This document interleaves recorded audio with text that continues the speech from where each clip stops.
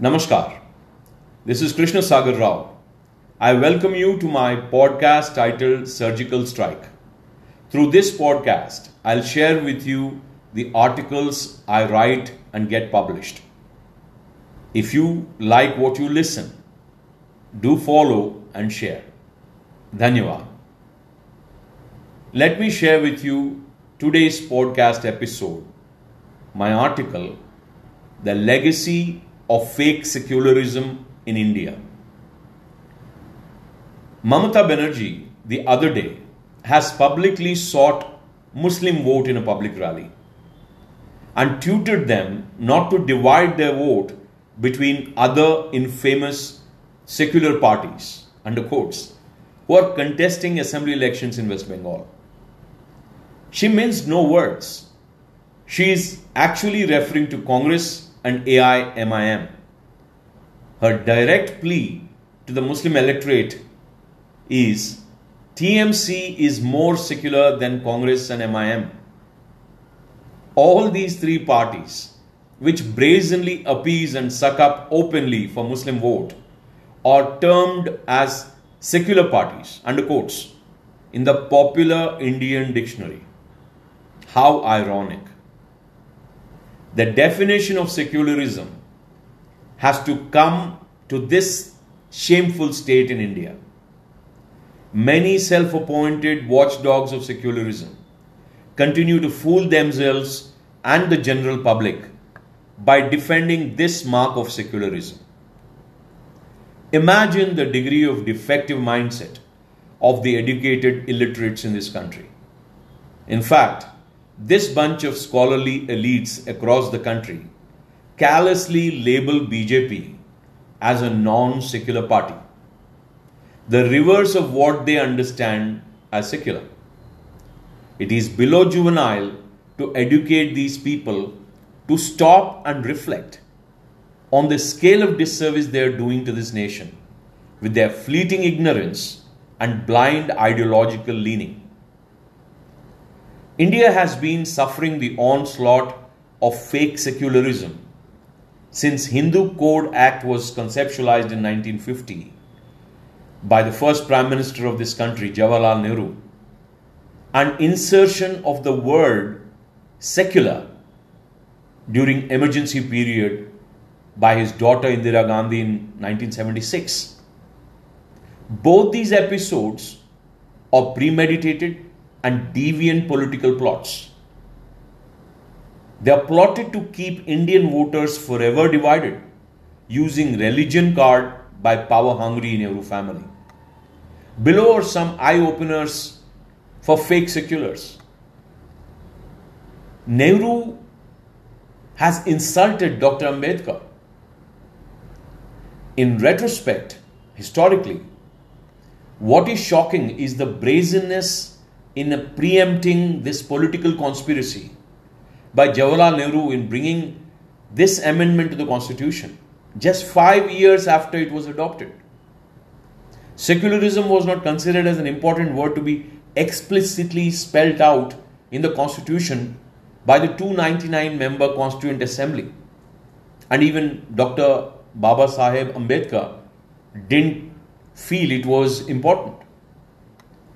However, during the process of Constitution design, in 11 sessions held over 3 years of confabulations, members of Constituent Assembly have not found secularism appropriate to be adopted into the Constitution.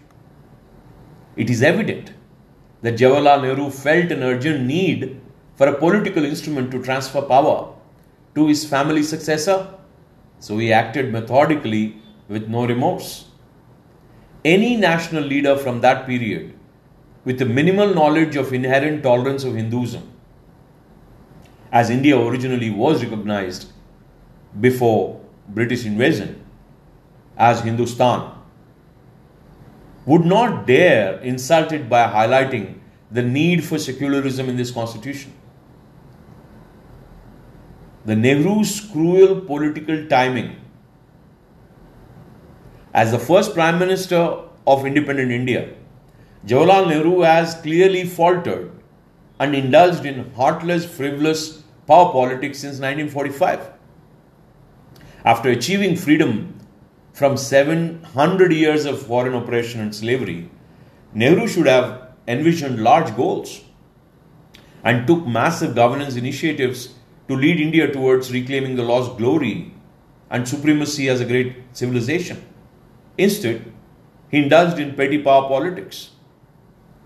It's heartless and inhuman that the first Prime Minister of India has thought of making religion a political instrument for power in the backdrop of a freshly divided nation and an unprecedented bloodbath during partition.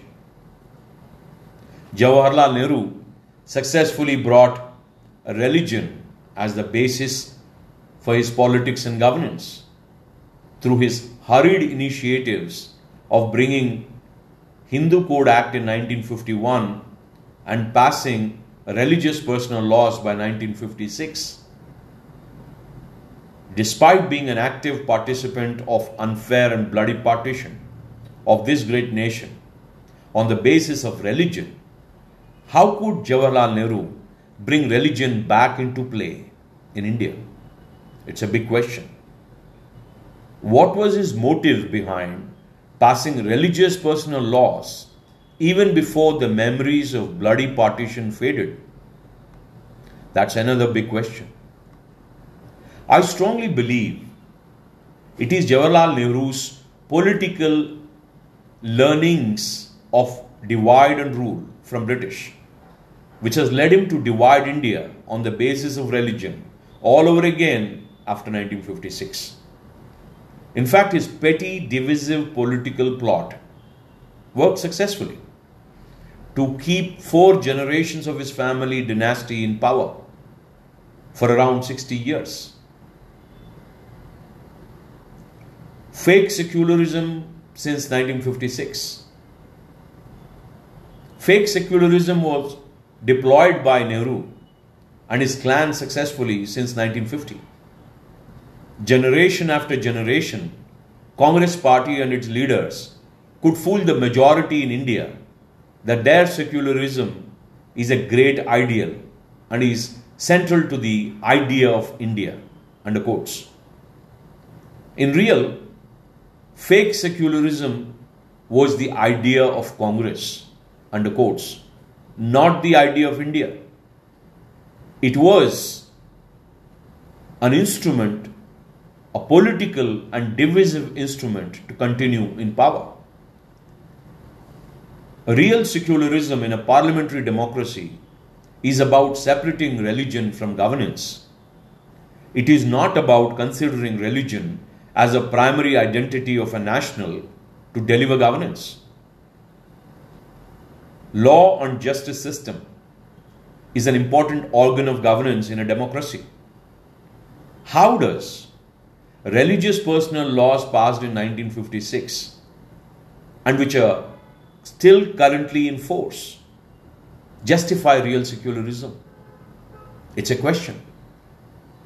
Does it not clearly violate the basic tenets of state separating religion from governance? Does it not amount to state recognizing religious identity and allowing each religion to have their own laws? Is this real secularism or fake secularism? Which other secular democracy in the world have religious personal laws? For this question, the answer is none.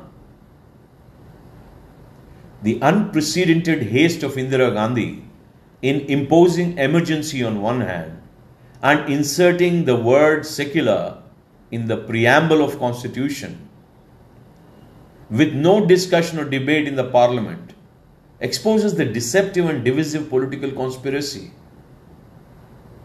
Congress party and its science have developed a proprietary product, fake secularism, and used it as a divisive electoral instrument for decades. In fact, they have also extended this product as a franchise to all other regional family political enterprises across the nation to use it liberally. What Mamata Banerjee is doing in West Bengal is to replicate decades of Congress divisive tactics successfully by using fake secularism. So are all the regional parties across India. It's horrendous that this template has become acceptable and executable in Indian electoral ecosystem for this long. There are innumerable instances and examples to explain how this phony brand of fake secularism has been used on Indian electorate for over 7 decades.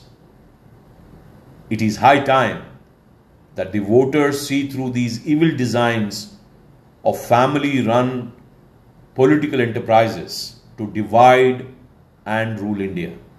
It is about time the fake secularism is exposed.